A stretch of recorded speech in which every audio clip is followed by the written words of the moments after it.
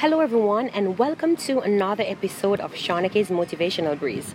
Thanks to all my listeners on Apple Podcasts, Radio Public, Google Public, and Spotify. Thank you so much for joining. Today, I will be talking about well-being of teachers and how do administrators cater to the well-being of our teachers. And today, I have a very special guest joining with me. I would like for her to introduce herself to you all. Hello everyone, my name is Joycelyn Lighty. I've been teaching ESL for about 8 years now. I've taught in South Korea, Iraq, and now here in the United Arab Emirates. Thank you so much, and it's a pleasure having you. Thank you. How often are the changes made in curriculum or schools' policies occur at your workplace? Well, at my current workplace, changes in curriculum happen every academic year. Okay, thank you so much. Is there any heads-up time given to you about the changes expected? Typically, we're given a few weeks' notice, and then we are expected to implement the changes. And how quick do teachers need to implement these changes? Is it immediate or is it 3 weeks after? Typically, we have to immediately implement the changes within our classrooms, but typically we're given the books that go along with the curriculum, so the only thing that we have to change would just be lesson plans. Okay, wonderful. And does these abrupt changes at work related to school policies and curriculum, how does it affect your personal life, if yes? Sometimes it just depends.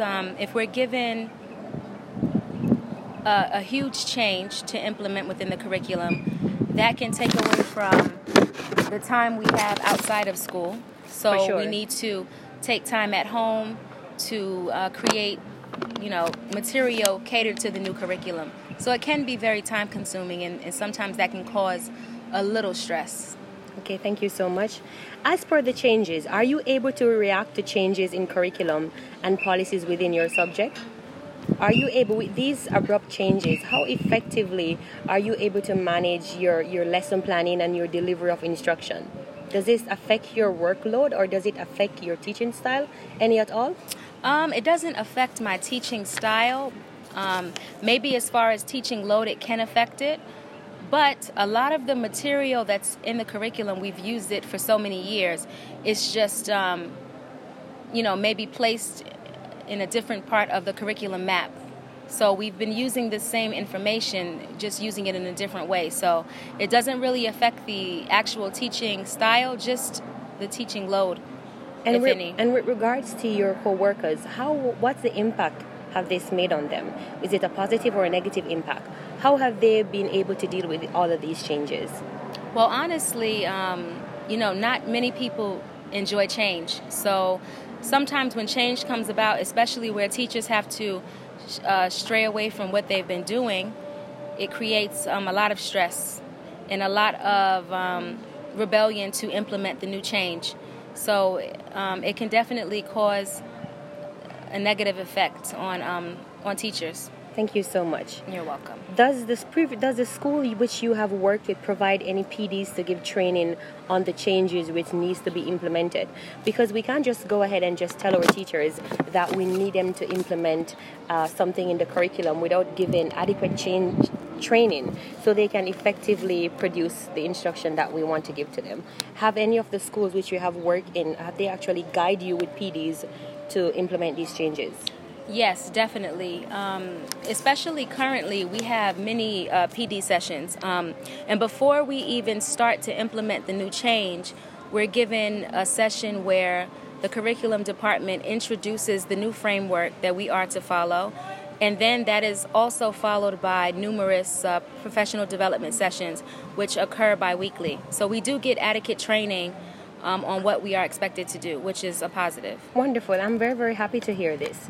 And do you have any voice in the curriculum change? Is your voice being heard, or are you given the opportunity to have a say as to what changes needs to be made in the curriculum, or this is just based on administration? Well, we do have some input as far as if there's anything that we feel is not beneficial within the curriculum. We could always send an email to the curriculum department advising them of something that could possibly benefit the students' actual learning. But as far as the creation of the curriculum, that is a separate department, and they handle all of that. But they do take our feedback to change things as well on their side. Because that is really, really important.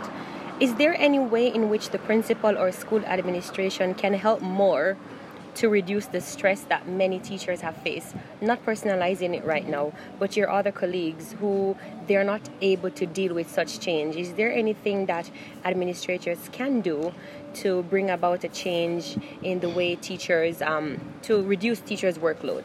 Is there anything that can be done differently? The only thing I would say is to offer support. Currently, administration is within a different department in the school. They have nothing to do with curriculum.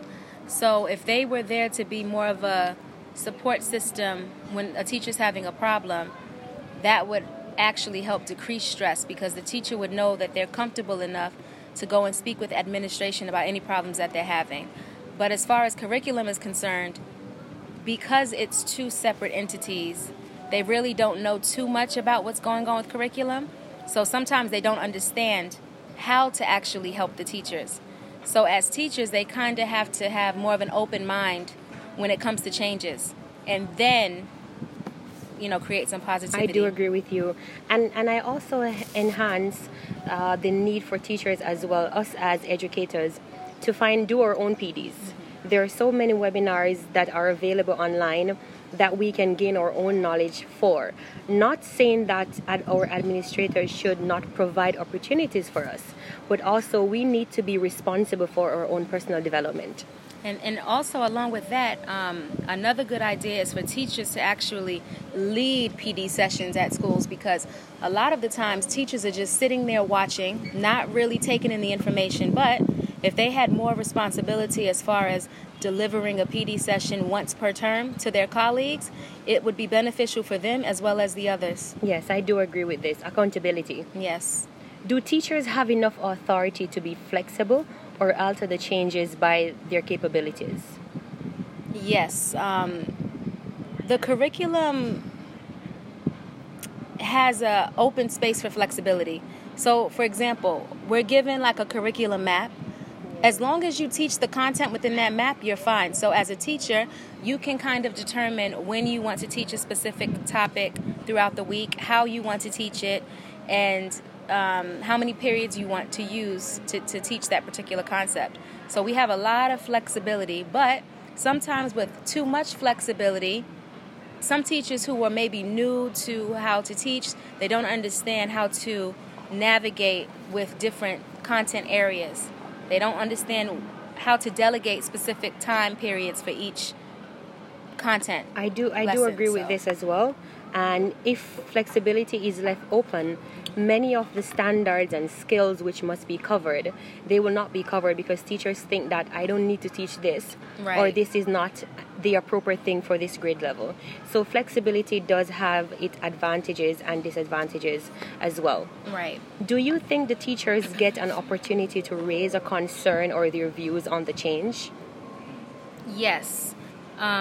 Teachers definitely get an opportunity to raise concerns about change, but a lot of the times their feedback can come off as too personal, whereas we should be more concerned about the learning of the student as opposed to having a personal negative outlook on how curriculum does their job. It should be more catered towards how can we ensure that students are learning effectively while ensuring that we can come away from as much stress as possible. I do agree with this 100%. And this leads you to my next question. How do you feel about teachers who teaches the curriculum and not the students? Because at times we want to focus on finishing the curriculum. It's almost the end of the school year, and I know that many of us as educators, we're literally panicking. The curriculum has not yet ended. What will I do? And many of our students, they have not grasped the concepts that we have taught before. So I do think it is not so important to be focusing on finishing the curriculum, but actually making sure that these skills which are within the curriculum, the students have grasped these concepts. How do you feel about this? Well, I've worked at different schools who had a different concept on teaching styles that deal with delivery in as far as time frames of content. So, for example, I worked at one school where their method was to teach to the test. So basically, you're teaching concepts, ensuring that every concept is covered by the time the exam comes, because you already know as a teacher what the exam will assess the students on. But currently, it's not the same method that I'm using. I'm not using teach to the test. It's more so ensuring that I'm covering all the content, but in a lot of cases, you cannot get through the content. So for me personally, I look through the book. Once I get to a certain point, I review what is left in the curriculum to cover. I know I cannot cover everything, so as a teacher, I have to kind of point out the things I think is most important based on the skill levels of my students. So I would just, for me, it's more about quality instead of quantity. Yes. If I can effectively teach 8 out of 10 units and my students understand everything I taught, I prefer that than to teach 12 units and my students don't understand anything. So yes. I think it just depends on what the focus is for that term, what assessments you have, and what content is most important within the curriculum. Beautiful. I do agree with you. And just to digress a bit, when it comes to indiscipline, what strategies have you been using thus far to actually eliminate indiscipline within your classroom? What strategies have been working for you? Because all of us are faced with indiscipline each day, but is how we overcome indiscipline that is most important.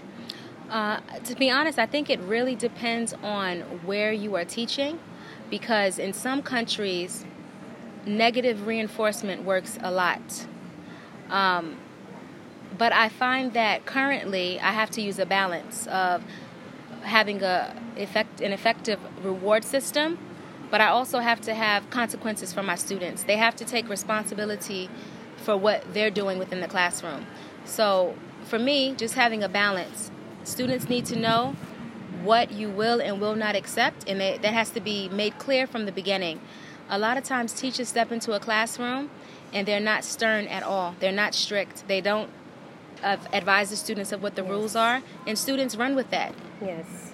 These things have to be set from the very beginning, and then you have to stay consistent. Yes. If you're not consistent, everything falls apart. Yes, because I do believe that children learn best when they can predict and when you're consistent.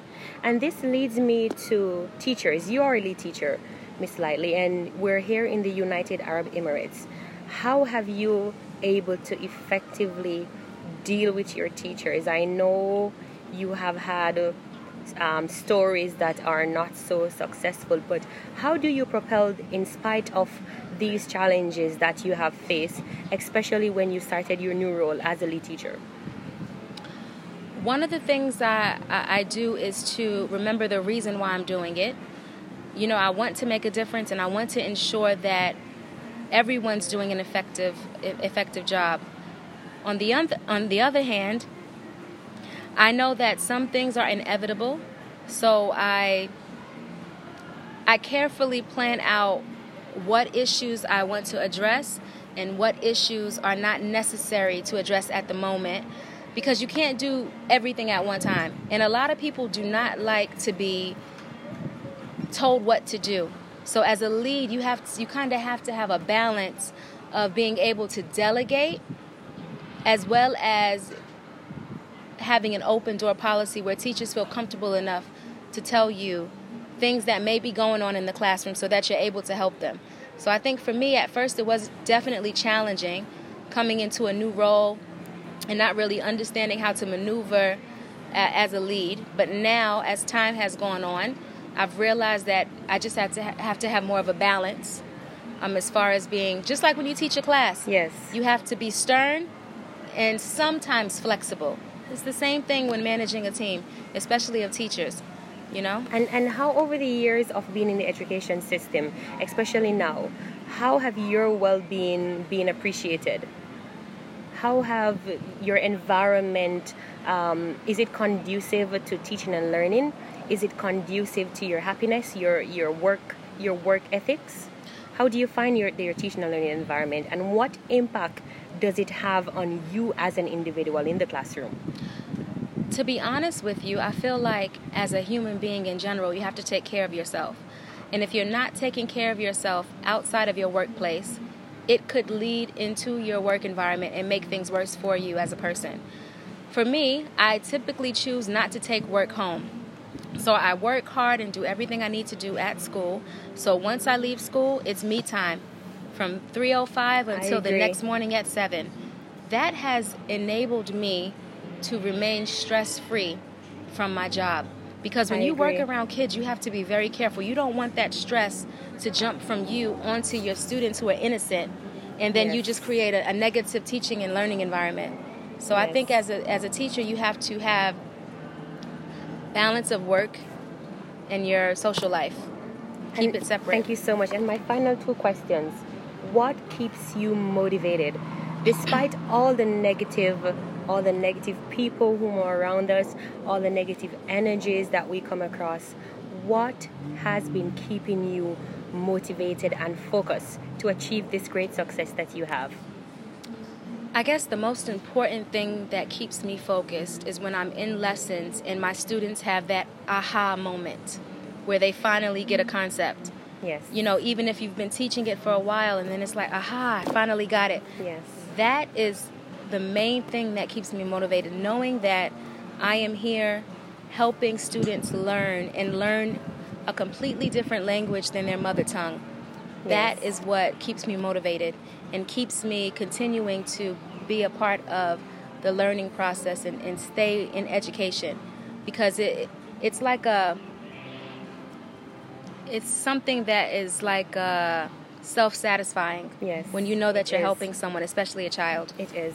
Thank you so much. And my final question to all the teachers, all the educators and potential educators who are listening to us at this moment, in 2 minutes, can you just say something to them? Say something inspirational. Many people want to aspire a teaching profession, but because of experiences, what they have seen or what they have heard, they're under a carpet. They don't want to come from among that carpet. So I just want you to shed some light, shine some light into their dark areas, fan their flames with some positivity.